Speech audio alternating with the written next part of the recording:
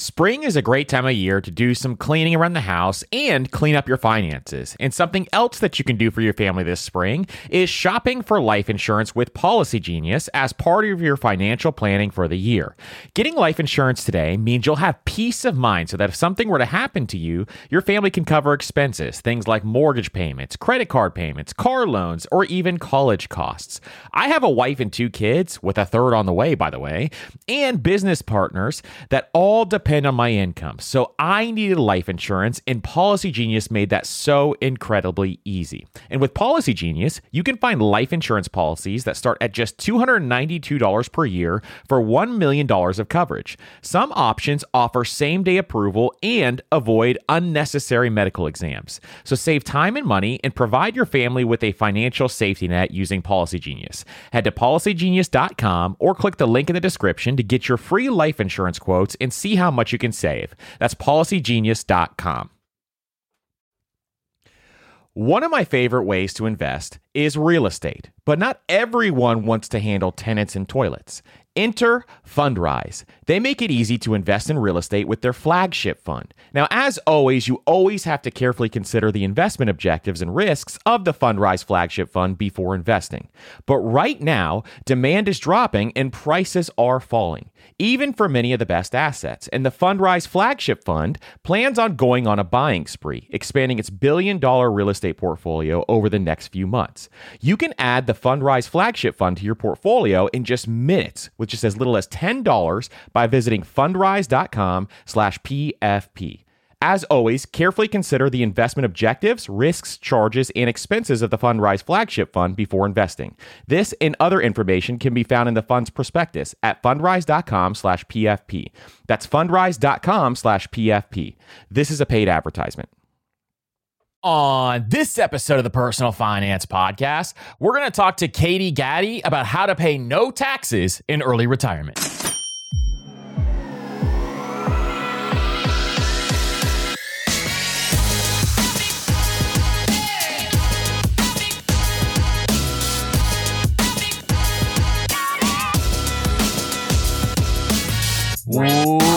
What's up, everybody, and welcome to the Personal Finance Podcast. I'm your host, Andrew, founder of MasterMoney.co, and today on the Personal Finance Podcast, we're going to talk to Gatti about how to pay no taxes in early retirement. If you guys have any questions, make sure to hit us up on Instagram, TikTok, at MasterMoneyCo, and follow us on Spotify, Apple Podcasts, or whatever podcast player you love listening to this podcast on. And if you want to help out the show, leave a 5-star rating and review on Apple Podcasts or Spotify or whatever podcast player you love listening to this podcast on as well. Today, we are talking to Gatti about how to pay no taxes in early retirement. And I am really, really excited for this episode. If you don't know who Gatti is, she is also the host of the Money with Gatti show, and she does an amazing job at doing deep dives when it comes to personal finance. But in addition, she's also really relatable on how she started to build wealth and how she started to build her generational wealth.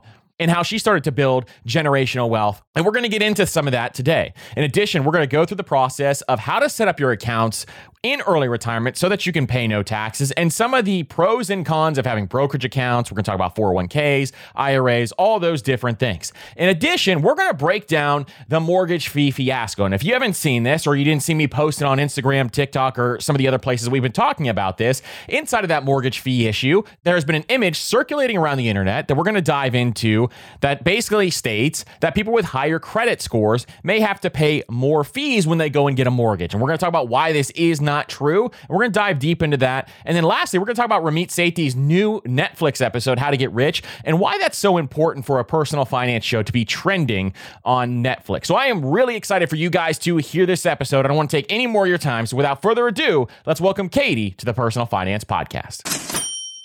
So Gatti, welcome to the Personal Finance Podcast. Thanks for having me, Andrew. I'm really happy to be here. We are really excited to have you here because we actually polled our audience probably at the beginning of the year, and they asked, which guest do you actually want us to have on this podcast? And you were one of the top requested guests to come on. Really? So I'm sure our audience is going to be really excited too. So this is going to be really, really fun. So, oh my gosh, that's so sweet. Exactly. And I'm so excited to kind of talk through some of this stuff because I think you're a really deep thinker when it comes to personal finance. And that is something that I truly, truly have come to appreciate. And I think it's very, very cool, some of the stuff that you're putting out too. So we're going to talk about some of that today. But first, before we dive in, can you tell us a little bit about what you do and the backstory with Money with Katie? Yeah, absolutely. Well, I have a feeling it's probably similar to your own backstory, but I think for me, Money with Katie started because I was trying to solve my own problem, which was I now have this corporate job. I have this income that, as someone that had formerly only ever made $12 an hour, felt like, oh my God, I'm a Kardashian. I was making $52,000. And it's like, wow, I'm going to be able to save money so effortlessly. This is going to be fantastic. And womp womp, a few months pass. And I'm like, yeah, the whole not having a proactive strategy thing, not working out for me. So I didn't really know where to start, but fortunately there is such a wealth of information about personal finance online. And I kind of just started asking around, getting some recommendations from friends. I started listening to Choose FI.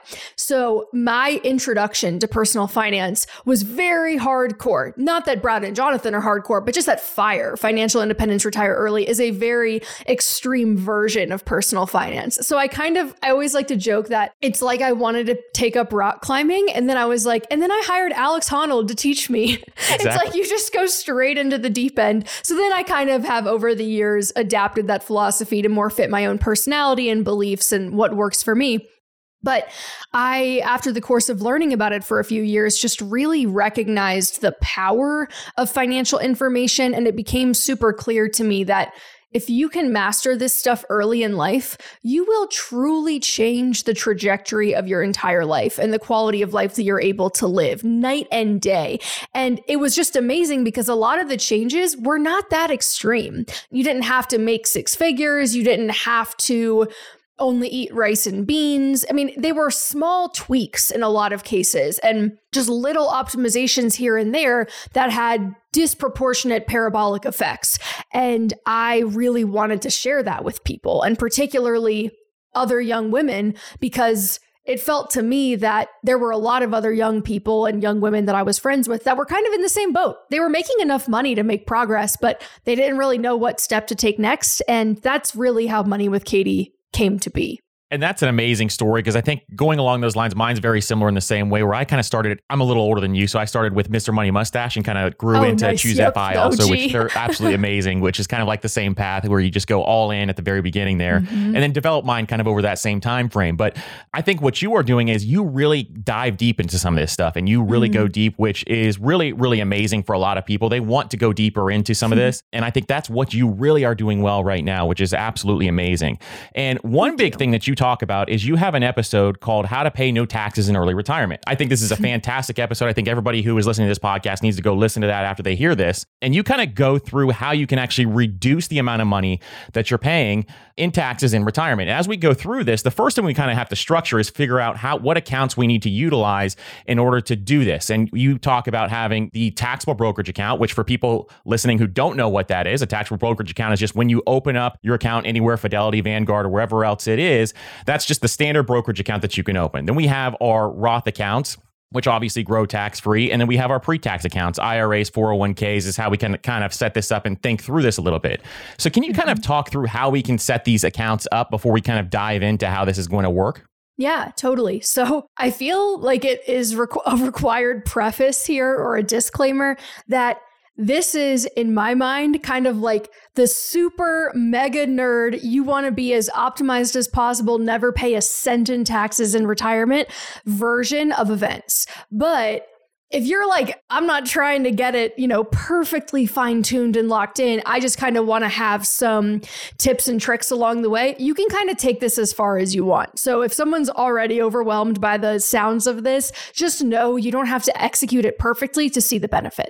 So yes, you've hit on the major high points, which are we need a taxable account, we need Roth accounts, and we need pre-tax accounts. The reason we need all three tax statuses is because it gives us maximum flexibility when we are performing a drawdown later in life. So The funny thing about the way the US tax system works that I'm not sure how familiar your listeners are. They're probably pretty dang familiar with the US tax system by this point, but the US tax code taxes different types of income differently. And there are different thresholds over which you're going to start to see the taxes go up. And so when you have taxable money, Roth money or tax-free money, and tax-deferred or pre-tax money, you can kind of combine them in a strategic way such that you are avoiding crossing over any of the thresholds that would then trigger taxes to begin or to rise. So that's kind of the overarching thought process that goes into this, but it is an amazing structure for someone that does not have earned income from other sources. So typically, this is going to be early retirees, or I think real estate would still, if you had real estate income, it would still work because I know some real estate income you don't have to pay taxes on, but right. I'm not as clear on real estate income tax. So I think this is like, if you are just someone that is only living off of investments, this should work well. Exactly. And I think that is one of the big keys to this. And you hit the nail on the head is the word flexibility, because when it comes to personal finance, we talk about this all the time in this podcast. You want to be as flexible as you possibly can with some of this stuff so that you have all the options available to you. And that's kind of what having these three buckets allows you to do between these three accounts. And we're going to talk about why it's important to have all these three accounts here in a second. So it kind of will come full circle for people. But at the same time, you nailed it. It's that flexibility that you really want to have. So in order to achieve this, and we've talked about this on this podcast once before, but we're going to kind of dive even deeper on this, is you want to do something called a Roth conversion ladder. So can you explain how the Roth conversion ladder works and then maybe some of the tips that we can kind of use to utilize this? Yeah, definitely. So a Roth conversion ladder is a fancy technique, and we'll break down each component of this. So there's two pieces. There's the Roth conversion, and then there's the ladder component. We're going to set the ladder on the back burner. We're just going to focus on the Roth conversion. The Roth conversion is how you take pre-tax, tax-deferred money, aka the money that you've been contributing to your traditional 401k, and how you turn it into Roth money. Now, if I were to do this today in my current tax bracket with my earned income, my husband and I both work, right? We are in our peak earning years. So if I were to take money in that traditional 401k and try to convert it to Roth right now, I would pay a really heavy tax burden on that conversion because it basically just gets stacked on top of all your other income and hits that top marginal tax rate. Not ideal. However, we know that if you are already early retired, well, you don't have any earned income. And not only do you not have any earned income, you still get your standard deduction. So for singles in 2023, your standard deduction is $13,850 per year. And for married filing jointly, it's $27,700. This is a very powerful tool that we're going to utilize for our Roth conversion in this hypothetical, because that standard deduction effectively just wipes that income off the top of your income. So it helps when you're earning money, right? But it really helps when you're trying to do Roth conversions and you have no other earned income. So let's say my husband and I this year, Jan 1, we have quit our jobs. We have no earned income this year. What we would do is we would take that $27,700 amount out of a traditional account and we would convert it to Roth. Now, by doing so, we have effectively used our standard deduction in a year where we have no other earned income to get a free Roth conversion. We're taking money that went into an account tax-free, grew tax-free, and now we're converting it to tax-free withdrawal eligibility by using the standard deduction for free, which is pretty powerful. And I think one of the coolest little loopholes that still exists out there for normal people to be able to leverage. Most tax loopholes only work for super rich people. So like the fact that your normal person can take advantage of this is great. And so once we've got that standard deduction, Roth conversion completed, we just have to wait for it to settle. So this is kind of the second half of the equation where, all right, we've made the conversion, we've paid no taxes on it, we now have this chunk of Roth money, but we have to wait 5 years to access that money. It's just baked into the rule that you have to let Roth conversions settle for 5 years before you can touch them.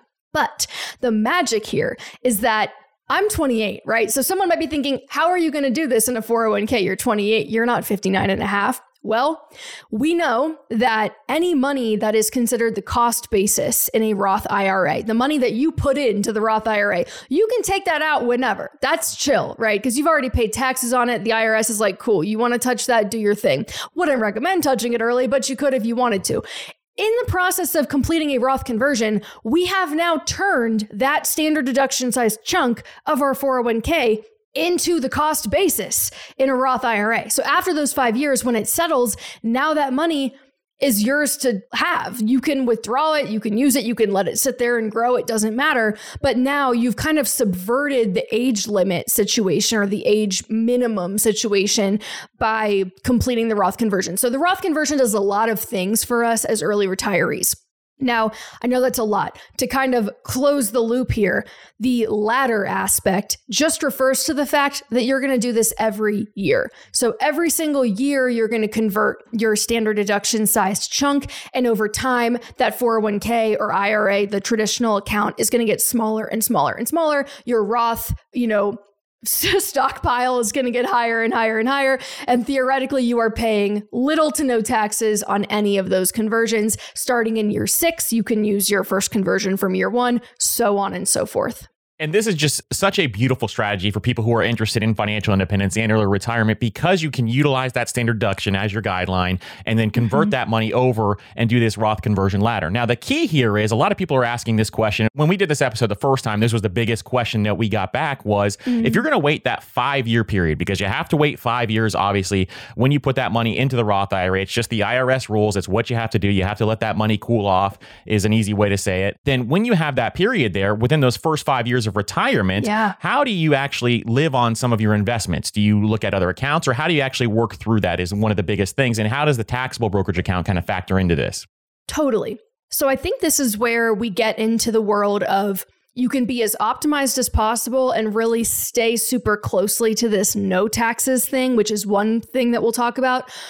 Or you could have part-time income from somewhere, and still the total of like your part-time income and this conversion added together is still probably going to be a lot smaller of a tax burden than what you're probably earning right now working full-time and like really trying to ascend to get your income as high as possible. Because in early retirement, you're just trying to make enough that you can support your lifestyle. You're not trying to save additional money, which obviously is going to make it a little bit easier. So like we said, there's a spectrum here of flexibility and optimization. You can really take it wherever you want. But I think if you're really trying to go hardcore, this is where the taxable brokerage account comes in and our long-term capital gains tax brackets. So I consider this a bit of an art and a science, because the science is very clear that these tax advantaged accounts are going to give you the biggest bang for your buck. But where the art comes in is that, like you said, Andrew, we really value flexibility. We need flexibility, particularly in years 1 through 5 when we can't touch the tax advantage stuff yet.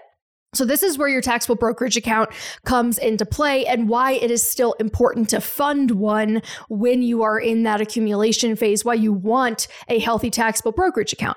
So when you are leveraging your standard deduction, well, it's kind of for all of the entire time you're converting that 401k, but especially in years 1 through 5, you're going to be using that $13,850 if you're single, or $27,700 if you're married for the conversion. But you get to stack the long-term capital gains tax brackets on top of that. So we know that if you are drawing down capital gains, you're going to pay 0% on the first, I think, $42K if you're single. And I want to say it's like up to $89 or $90K now if you're married. I don't know the exact numbers, but it's a lot. Like most people can probably, as long as it's just you or you and a spouse and you're not supporting a brood of children, most people can probably live on $90,000 of capital gains per year, right?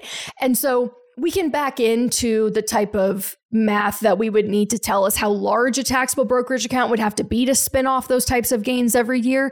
But the important thing is that it doesn't have to be able to support that kind of spending forever. It just has to get you to bridge the gap basically until the Roth conversions and your original Roth IRA from when you were working and contributing can kind of take over. And the longer it can support you, the better, because that gives those Roth dollars more and more time to compound tax-free. But really, it's kind of a numbers game at that point of how old are you and are you retiring? And then when do you turn 59 and a half? And when are you really going to probably start looking at other things like your original Roth IRA to support you?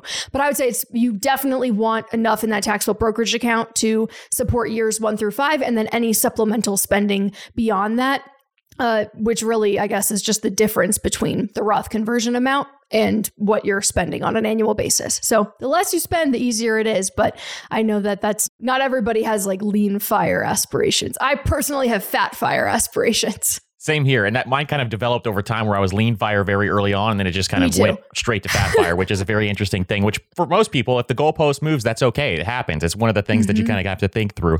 So this is a beautiful, beautiful thing because that taxable brokerage, if you can utilize those long-term capital gains, you really have a lot of money that you can play with here in this situation. And in addition, if you need to work or you can do something like barista fire where you do something you enjoy, maybe you love yoga, or you teach yoga for that time frame, where you can do something that you love and at the same time still be able to kind of reap the rewards of financial freedom while doing something you love. And if you're someone who is kind of getting close to this time frame and you're thinking through, hey, I did not really save enough into my taxable brokerage account to bridge this 5 years. Well, if you have something like an HSA and you have some qualified medical expenses that you can utilize, that's a third option that you have available to you where you can kind of withdraw that money if you've saved those qualified medical expenses. A lot of people in their younger years don't have a ton of qualified medical expenses, but if you do, that's another option that you have available to you to kind of bridge this gap if you don't want to grow that HSA long term. So that's a third option that you can also have available to you. I would also add one other thing too, is that even if you're not using all of the money that, even if the top of the 0% capital gains tax bracket, like maybe you can withdraw 90K because you're married, you only need 50K. Still withdraw all 90K, get your full 0% capital gains, and then reinvest what you're not using because it'll just raise the cost basis on those investments. So there's another little hack there. Absolutely. That's a great add as well. I would definitely do that if you are kind of in this situation. That is a perfect thing to add in there. So one piece that I want to talk about here too is if you're like me, I have accounts all over the place and I have way too many accounts. I test out accounts for people to kind of talk through some of them and kind of go through that whole thing. But when we're in FIRE, financial independence, we want to kind of simplify our lives a little bit more so we can have more flexibility, obviously, at the same time. So is there something that you recommend when it comes to kind of simplifying here? Like, do you want to just have one Roth, one IRA, or how do you kind of think through that? That's a really good question. I am similar in that I also, because I'm always like, ooh, I want to try out this brokerage, or I want to see what this brokerage's sign up process is like. So I'm going to open this account with them. But I tend to think about it like, especially when I kind of project these fantasies onto my future, I'm like, all right, what I'm probably going to try to do is for both my husband and I have those 3 standard buckets where we'll probably each have a rollover IRA, because obviously once you're leaving work, he has a TSP because he's in the military. I have a 401k because I'm in the private sector, but you'll roll over those accounts into IRAs that you were managing. So having one kind of pre-tax bucket, and hopefully you will be able to consolidate if you've got several IRAs laying around or several pre-tax buckets from previous jobs that are kind of sitting there, solo 401k, SEP IRAs. It's helpful to kind of get it all in one place just for simplicity's sake, like you said. I would say the one exception is that you probably want 2 Roth IRAs because you want a Roth bucket that represents the money that you had been contributing throughout your entire career that is effectively not Roth conversions, but just straight up Roth contributions from the jump, because that's the account that you're probably going to use last in your life. Like once you've exhausted everything else, or maybe when you turn 65, I'm making this up, you decide, hey, I've had that Roth IRA compounding for decades. It is a gargantuan, and I want to buy a new dream home and I need $300,000 for a down payment. Well, you don't want to declare $300,000 in income in a single year. So you're probably not going to want to sell that out of a 401k or a taxable account. But if you have a Roth IRA that's worth $1 million, that's a pretty good place to then take a $300,000 one-time distribution because you're not going to pay taxes on that. So I would kind of think about setting that Roth IRA aside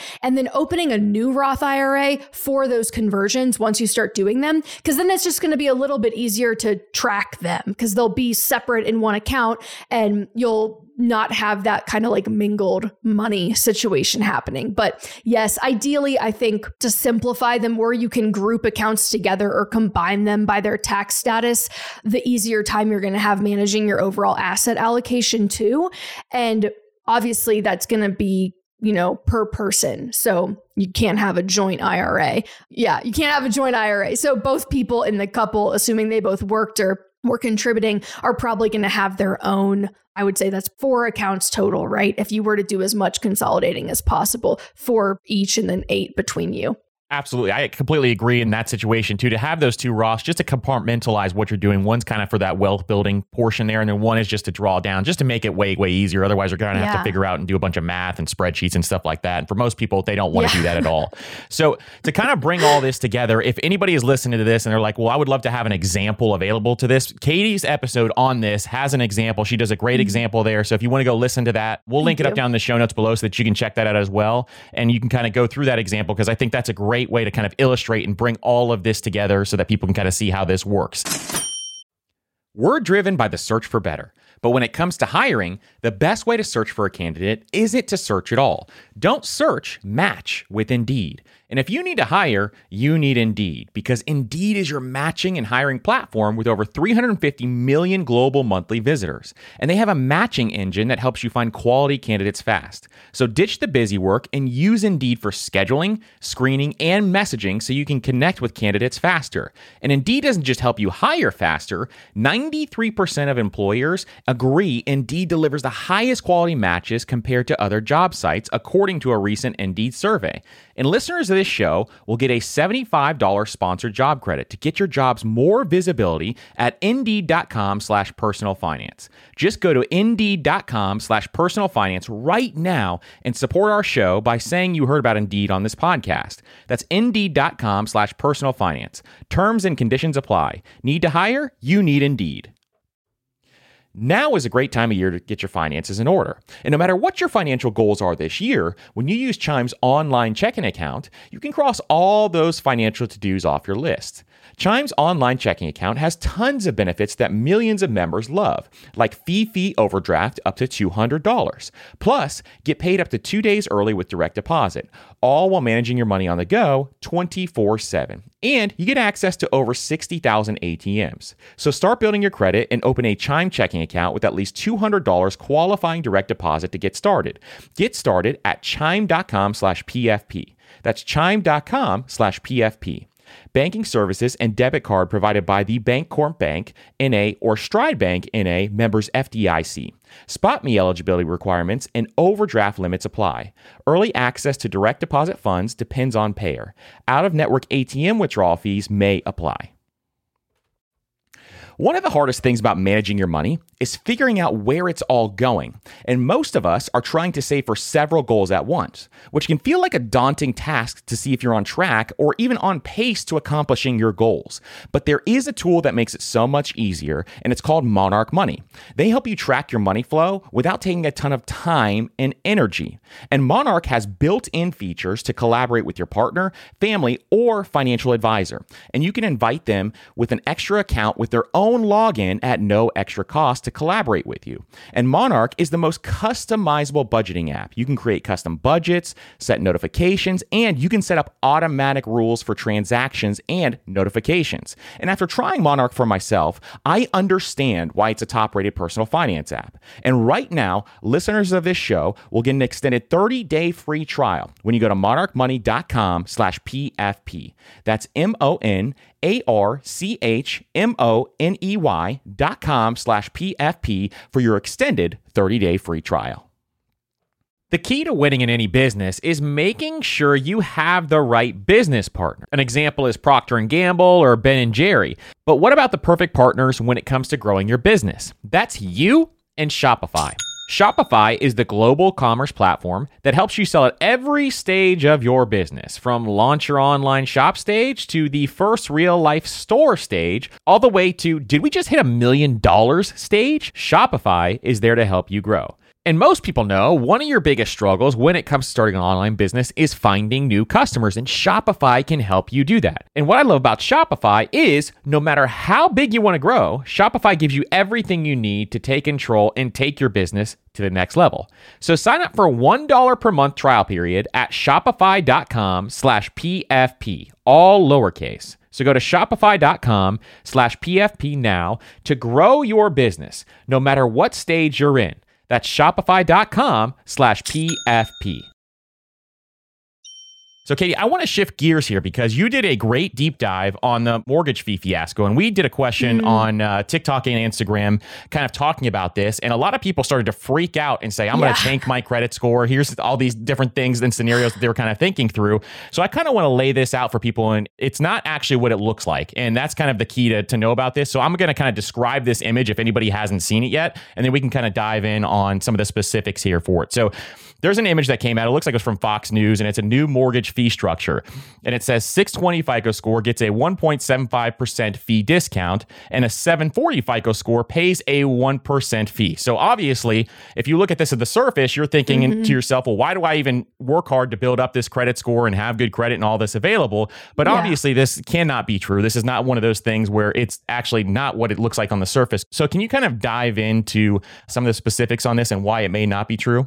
Yeah, man, this was crazy because I remember when I first saw the screen grab, I was like, what in the hell is this? I was like, there is no way. Because just to kind of set the stage, I mean, credit scores as a mechanism for determining how expensive it is for you to borrow money, that's in place to protect the lender, right? The lender is not going to extend capital more cheaply to someone that it deems a riskier borrower. That doesn't make any sense. So right away, you know something is not quite right. But I think the reason this freaks so many people out is because when you buy a home and particularly when you take out money to buy a home, as most of us do, you have to take out a mortgage. That is one of the most complex financial transactions that is considered super commonplace and super normal, but it's very complicated. And I think when people see percentages, they immediately start going to, oh, this is my interest rate. So if I'm taking this at face value, that means people with a lower credit score are getting a discount on their interest rate that's 1.75%, and I have a higher credit score, so I'm going to pay 1% more. Well, how much sense does that make? Absolutely none, right? But it's referring to the loan level price adjustment fees. So this is something that kind of came out of 2008, which, as we all know, very risky lending environment. The origins of the ninja loan, where really anyone with a pulse could walk in and be like, I want a house. They'd be like, here, have $1 million. So that was the environment in which these fees were born, that basically adjusts the interest rate that you're going to pay by, I don't know, between 25 and 250 basis points, we'll say. So it's not insignificant, but it's also nowhere near the most impactful part of your loan and the interest rate that you're going to get. So anyway, all of that background out of the way. What happened was Sallie Mae basically has a chart that you can look up that it's, the rows going across are credit score ranges. And then the columns going down, these are the fees that you are going to pay in addition to the interest rate that you're going to get from this lender based on how much you are putting down. So if you look at that top row for 780 and above, they have by far the lowest fees. If you are a 780 or above borrower under these new rules and you put 20% down, your fee went down. You're going to pay less now than you were before. If you're putting 25% down, you're going to pay zero in these new fees. So that group 780 and above generally benefited.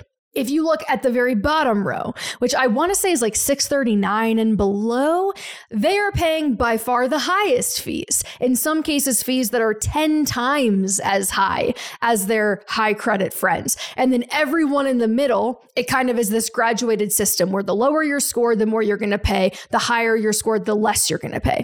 What got everyone riled up and the reason why it became this thing of like, oh, higher scores now have higher fees is because for like one subset, I think it's probably like high 600s to low 700s, their fee little add-on incrementally went up by like 25 basis points. And then the fees for some of the lower credit borrowers incrementally went down.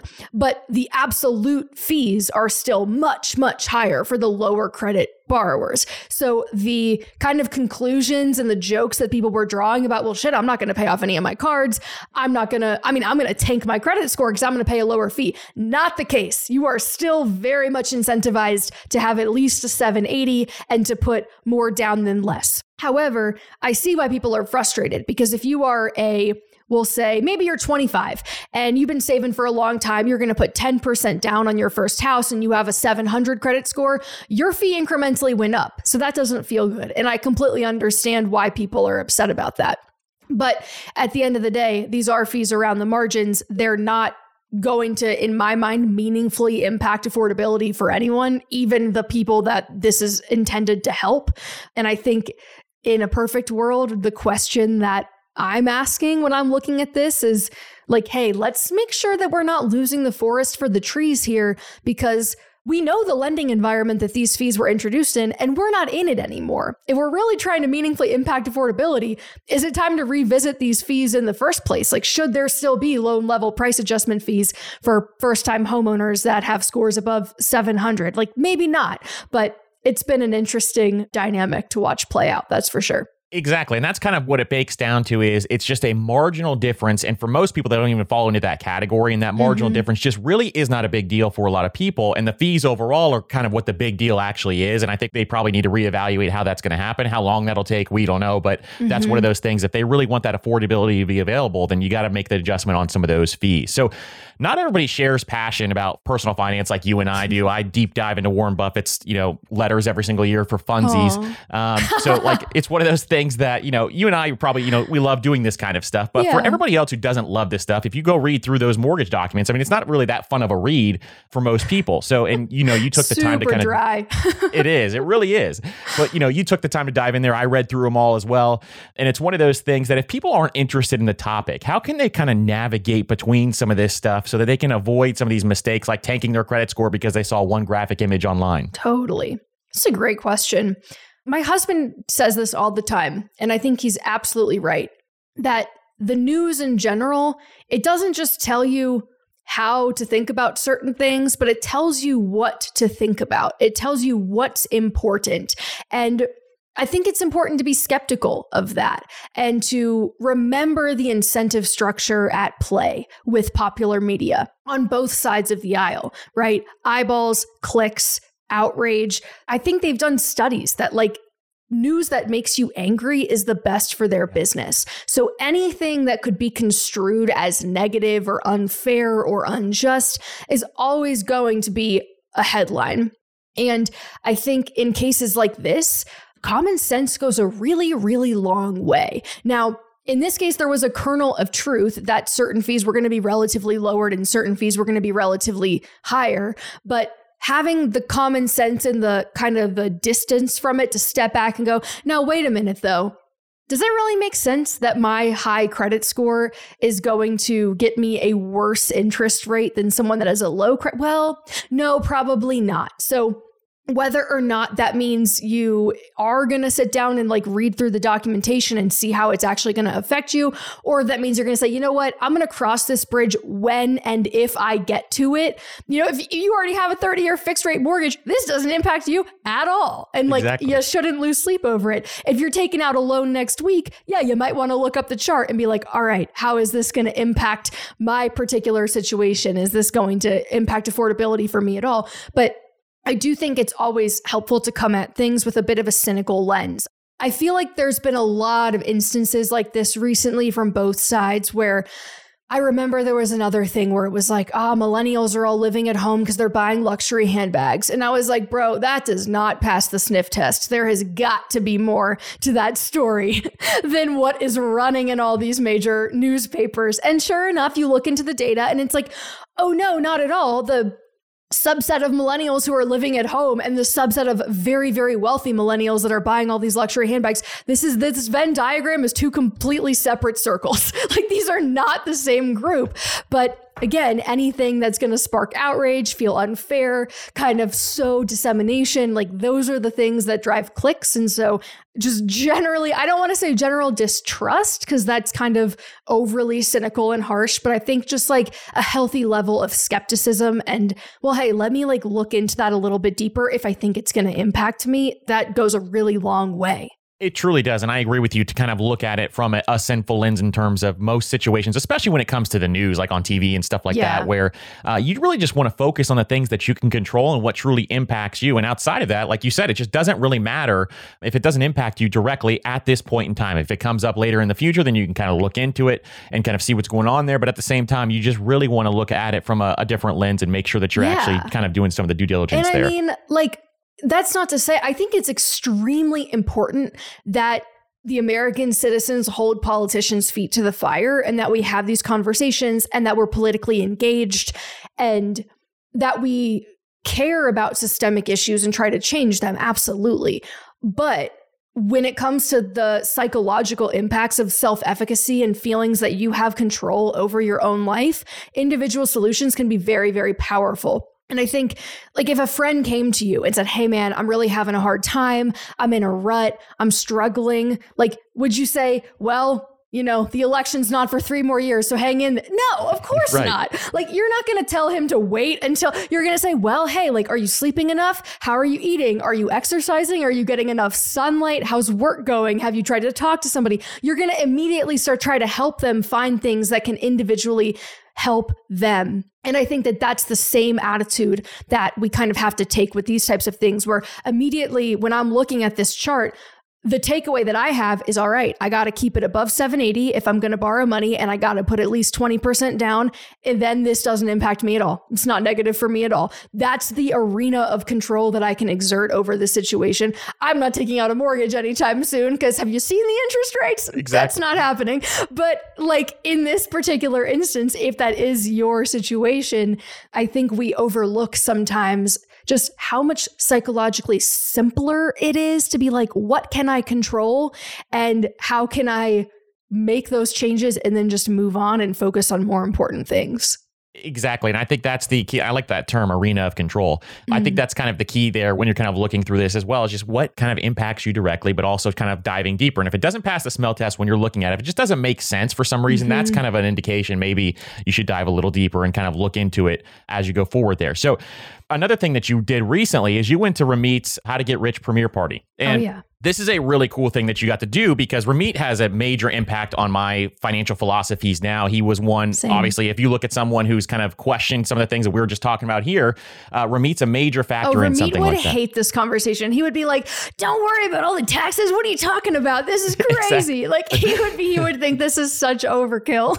He definitely would. And he's not about optimization on this kind of stuff at all whatsoever, which is funny. So when we're looking at some of this stuff, he had a major impact on me. And I know for you, you said, I've heard you talk about, you found Choose FI and then you read Ramit's book a little bit later on. That was a major impact on me too, was his book and just the systems that he puts into place and how he kind of simplifies all of this stuff. And really the psychology behind it, the psychology that he kind of leads with his dream life and all that other, or with your rich life and all that other stuff that he kind of goes into is really, really powerful.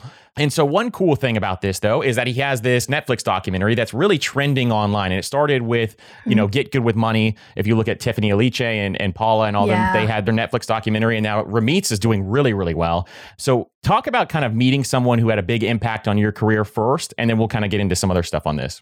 Yeah, it's so cool to watch him really skyrocket now to the top of the mountaintop in a more mainstream way, because I think amongst the personal finance community, he's already kind of a rock star and considered like the tippy top.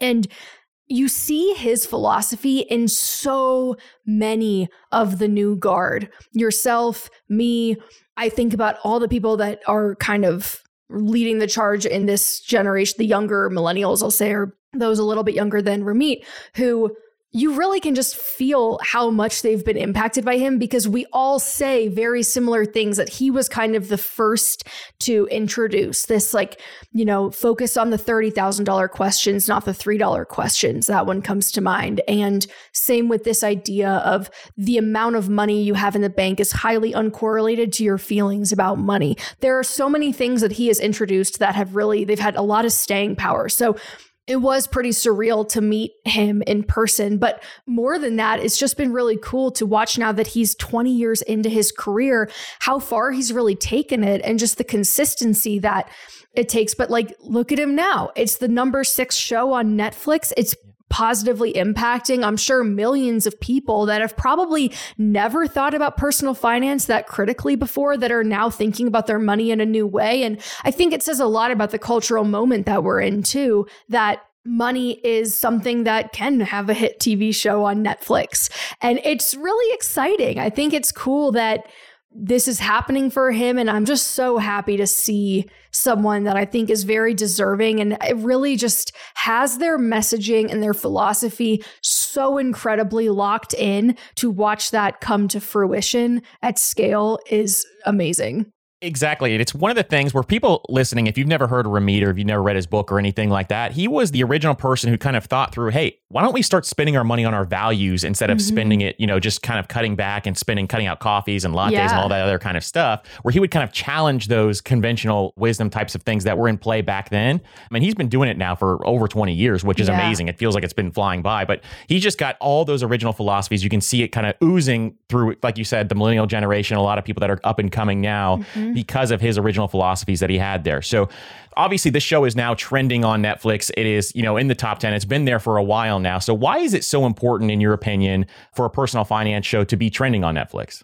Yeah, well, because I think that's how most people who don't have an innate curiosity about these things, that's how they find information. Like, I remember I've seen things on Netflix that otherwise, if it had not caught my eye and hadn't been packaged in such an entertaining way, I would have never learned about it. Things like health and fitness and diet. I've seen some really fascinating documentaries on Netflix about those things. Those are not things that I would typically just think to go research on my own because I don't care that much. But when they were positioned that way, it's like, oh, wow, it's almost like a Trojan horse for the information. Or history. I'm not going to sit there and go Google the aftermath of 9/11 and what the US government did, but now I know a ton about it because I've seen amazing documentaries on Netflix about it. So I think it's super important because for all my blind spots, personal finance might not be one of them. That might be the area where I'm curious enough to go look it up myself, but it's an incredibly important thing that is a blind spot for a lot of people. And so if it is the Trojan horse that kind of introduces it to you and gets you interested and gets you thinking about these things so that you feel comfortable enough to go deeper, I think it's going to have a really lasting impact. Absolutely. And I think it is so important. One of the cool things about this is that you get to see real people's finances. And you and I get to see this probably all day long. We get DMs all the time from people, asking specific questions and they talk about their finances in those DMs. But at the same time, it is so fascinating to see it kind of play out in their faces and how it kind of works through that when you kind of watch the documentary. So that is one thing that I think a lot of people came back to me and said, I cannot believe how little some of these people know about personal finance. And at the same time, there are so many people in that same boat. They're trying to learn how this stuff works. And that's why you and I do what we do to try to teach as many people as possible. And so we can bring as much value to their lives as possible, to reduce their stress and anxiety around money, all those different things. So why is it so important for other people to see this as well? I think regardless of how much you know or don't know, like a lot of the topics that were covered were very remedial. Or rudimentary rather. But I think what was really powerful as someone that does think about this stuff all the time is watching how Ramit is able to get people to come to their own conclusions. He's not ramming these things down anyone's throat. He's not giving them the answer. He's just really good at asking questions in a way that gets people to arrive at the conclusions he wants them to so that they feel and they are making the decisions and feeling and believing those things themselves. And I think that even if you yourself are amazing with money and you already know everything you need to know, chances are there are people in your life who are not. And maybe you've tried to help them in the past and as anyone has ever known who's ever tried to help someone with money, a lot of the time it's like, nope, don't want to hear it, don't care, don't want to know. Like, this is not, I'm going to maintain willful ignorance because it is too scary to think about. I think there's a lot to be gained from just watching his communication style, very non-judgmental, watching the way he is patient and the way that he's able to form these questions so they don't feel accusatory, but just to bring people along very gently. And I think that there's a lot to be gained from that too. So whether you know nothing about money and you're going to get something out of it. If you know a lot about money, but you're trying to help people in your life, you're going to get something out of it. That is so true. And I remember even in college when I would talk to my friends about money all the time and they had no interest in it whatsoever. I'd be talking to them at a party about index funds or something along those lines, and they would absolutely hate it. And now they're super fun at parties. yeah, I'm super fun. It's the best. And now my favorite party trick is to get my 4-year-old to tell people what an asset and a liability is every single day. It's funny.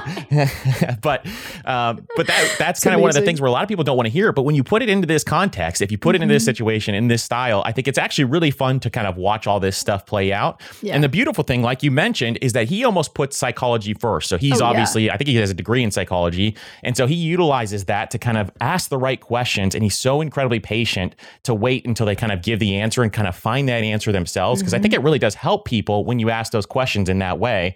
So it's a really, really powerful way to kind of go through this process. And I think if anybody hasn't seen that documentary yet, it's definitely worth a watch for sure. It's called How to Get Rich on Netflix. It's an awesome documentary, and kind of going through and kind of seeing some of these people's lives is really, really entertaining. So that's another piece to that as well. So Katie, I want to shift gears here. These are some questions that we like to ask a lot of our guests, and they go a little deeper than some of the stuff that we were just asking now, obviously, but this is going to be a fun one. So what part of your work or life makes you come alive? Ooh, writing. I love writing. So when I get an idea, whether it's from listening to someone else's show or reading a book, I get ideas from everywhere, but when I feel like I have a really good idea and then I just get in the zone and I go total flow state and the time just like disappears. It really does come out in your newsletter. If you guys aren't subscribed to Katie's newsletter, it is a fantastic read every single week. It comes out once a week, right? Yes, every Wednesday. Yeah, perfect. So we'll link that up in the show notes down below too, so you guys can check that out. What is your biggest fear when it comes to money? Okay, if I'm being honest, I have two. One is behavioral and one is economic. So behaviorally, as I've made more money, I have spent more. Like lifestyle creep has been a very real thing in my life. And in some ways, I think that that's okay. Like, I think you should reward yourself for working really hard. And when your hard work comes to fruition, absolutely. I mean, life is short. You don't get to take the biggest pile of money with you when you die, right? So I think that it is okay within reason. But sometimes I do worry that, okay, I got to be really, really careful that I don't allow my lifestyle to expand to fit my new income such that my ability to reach financial freedom is delayed, or that, okay, now I need so much more money to support this in retirement because I allowed things to scale up, because that hedonic treadmill, you're never going to win. So I think that worries me a little bit because I can see my own human nature and my wheels turning of like, oh, well, I'm going to get a new car. Well, I could afford this nice car now, so shouldn't I get it? And it's like, oh God, you got to beat down that impulse, right? So that's one thing that scares me about myself. And then the external thing that scares me, I think, is just that all of the projections that we have about the stock market are based on really the last 100 years. And the last 100 years have been a time of U.S. hegemonic dominance. Things have gone really well for the United States on a global scale in the last 100 years. And so I think when we make these projections moving forward, it worries me that if the next 100 years look different, that we could get underwhelming returns, and that a lot of these things that we bank on as being kind of a sure thing might not come to pass. And that really scares me because I have no control over that. So like we talked about individual solutions and exerting control in your arena of influence, what I've done to kind of make myself feel better about that is diversify far beyond just the S&P 500. So I do invest in other companies in the US, like small cap value and mid cap. I invest in emerging markets. I invest in developed markets. I try to find like, okay, how can I make sure that really no matter what happens, as long as some economy somewhere does well, I own some of it. And that has helped me a lot with being able to sleep at night, and that, I'm not overexposed or putting all my eggs in the US basket.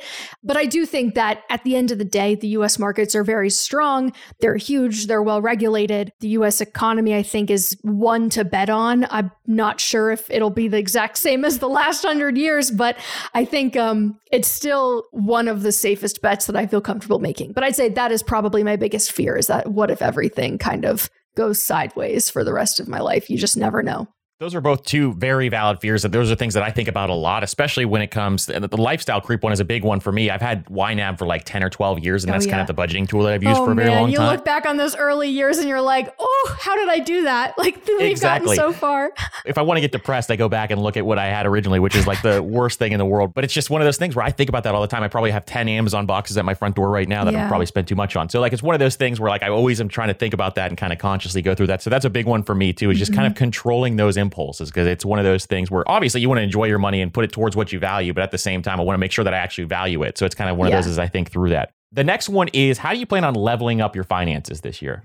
Man, so for me, the cheat code has been earning more. And I know that that sounds so dumb, but I think there's like a diminishing return on like tweaking the system. You know, you can, I'm going to, tweak my asset allocation this much, or like, I'm going to open a new high yield savings account that gets 4% instead of 3%. Like, those things are going to help, make no mistake. You're going to get some marginal utility out of those decisions. But I kind of found that once I got my system locked in, where it was like, all right, load up the pre-tax accounts first, hit the Roth accounts, everything overflow goes in the taxable, and then spend under this much per month, and, just try to make that the upper limit so that the save rate is somewhere in the 75% range. Like, once you get to that point, I found that it was like, all right, the one high leverage thing I can do now, the biggest ROI that I can now make with my energy, is finding ways to increase my income and expanding my luck surface area, if you will, of how can I expose myself to more opportunities and make sure that I'm working on the highest leverage things that are going to have the highest payoffs, both psychologically, emotionally, the things I'm really interested in, but also financially. The beautiful thing is that often those two things are the same. Like, if you are really engaged, it's probably going to end up having a lucrative outcome for you. I've found, at least in business, but I think that focusing on how can we just keep turning up that dial and keep putting more money into this system that's working well, that's kind of been my play. And for a while, I thought I was going to start investing in real estate, but this is just not historically a great time. Like, I cannot get the numbers to work. And I think that that's something that I'll do in the future. But for this point in time, and the business that I have now and the opportunities and some of the people I'm meeting, like yourself, it's become obvious to me that this is the arena of life that like makes the most sense to really pour the energy into.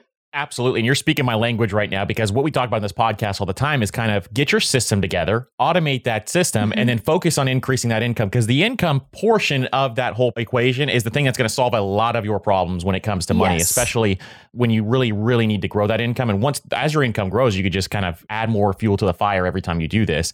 And I agree with you on the real estate side too. I've been investing in real estate since 2016 or 17. I haven't been able to get the numbers to work for like 3 years. So it's just one of those things where it's really difficult, especially in my area, unless I want to go to like Toledo, Ohio or something like that and invest out of state.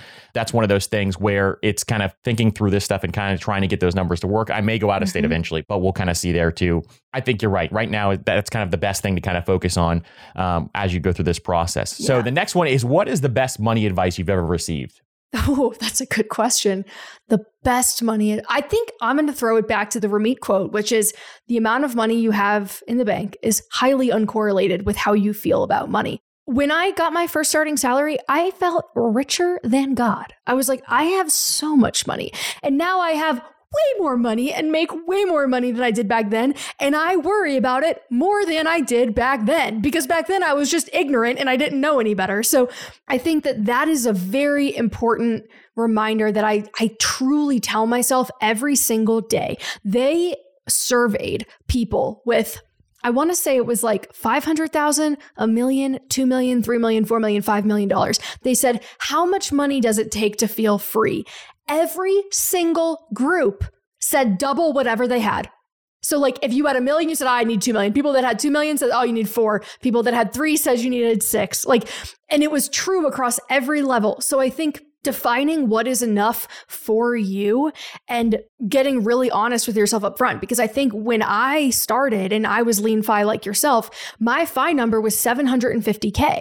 Well, that's in the rear view now, right? And it's nowhere. Now I'm like, no, now I need 3 million. So I think that there's a balance there of you want to make sure that when you're calculating those numbers, you are really confident that the lifestyle that's going to enable you to live is the lifestyle that you could live forever. Yeah, I could make 750K work when I was spending $2,000 a month as a single 24-year-old, but like, that's not the lifestyle I have anymore. That's not the life I want to live. And if I were honest with myself back then, I probably would have known that back then too. So I think your money can do a lot of things for you. It cannot make you psychologically impervious to things that are bigger than money, like fear and purpose and happiness. You can't ask money to do those things for you. It can do a lot, but it can't do that. Exactly. And like you're saying, like as life develops, the goalpost kind of moves. For me, when it really started to move was when I started to have kids, and my wife and I were kind of going through that process. That scares me because I haven't had kids. Exactly. That's kind of like another moment where it happened for me. Yeah. So it was kind of like I had that lean ambition, and then all of a sudden it kind of moved over to fat FI, because there's just a lot more things I want to do when that happens. And now there's I want to give a lot more too. So that was another factor that kind of increased that amount as we went through the process. Yeah. But that goalpost moves, and it's kind of natural for that to happen, but really kind of nailing down the range where you want to be is very, very important, just because you got to be able to have that goal in place. Otherwise you could start to fall and trickle behind if you don't have that goalpost in the right spot. So the last one is my favorite question, and it is one that we've asked every guest in this podcast, whether they're a personal finance person or they're not, and we get some interesting answers on this. So what does wealth mean to you? What does wealth mean to me? I feel like the most common answer you probably get is freedom, or like time freedom. I think wealth to me is security. And I think that if I were to be really honest about why I have fallen so deeply down this rabbit hole, it's because it represents to me the ability to never be stuck, and the security that within reason, you're going to be okay, and that you're going to be able to fix most of the problems that come your way, because most things in life are money responsive. So someone who is very wealthy and someone who is not, if both of them receive the same health diagnosis, I can tell you which person has a better shot, because we have a system in this country where the amount of money you have determines the kind of healthcare you can receive, which again, all of this kind of comes back to like, it's figuring out where the system is broken and acknowledging that, and then also figuring out, okay, but this is the system I have to live in, and this is what I have to work with. So what can I control, right?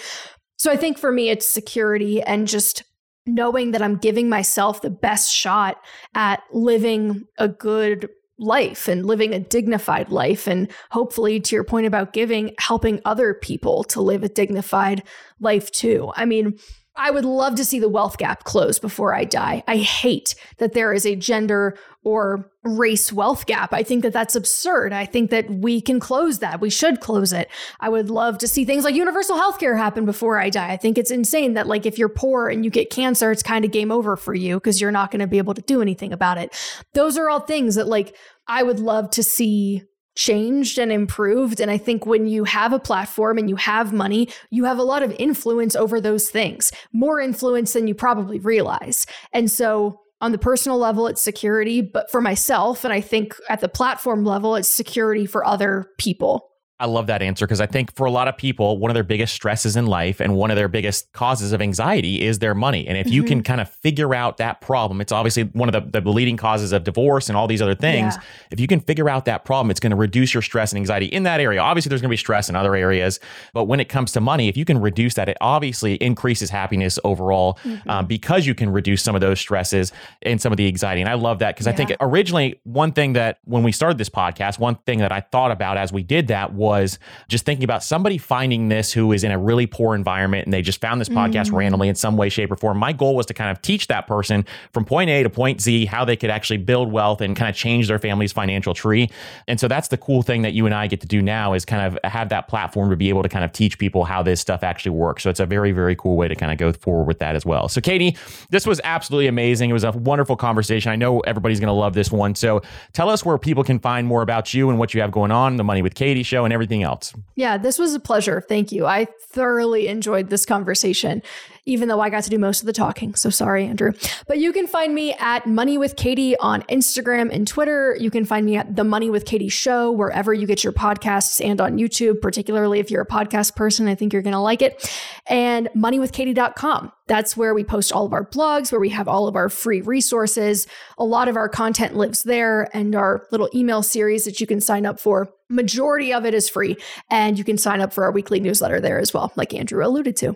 Amazing. Well, thank you so much for coming on. We're going to link all of those down in the show notes below. So if you guys want to check those out, make sure you do, because it is absolutely amazing. I love everything that Katie puts out. So we will link all those down in the show notes below so that you can access some of those as well. Katie, thank you so much again. Thank you.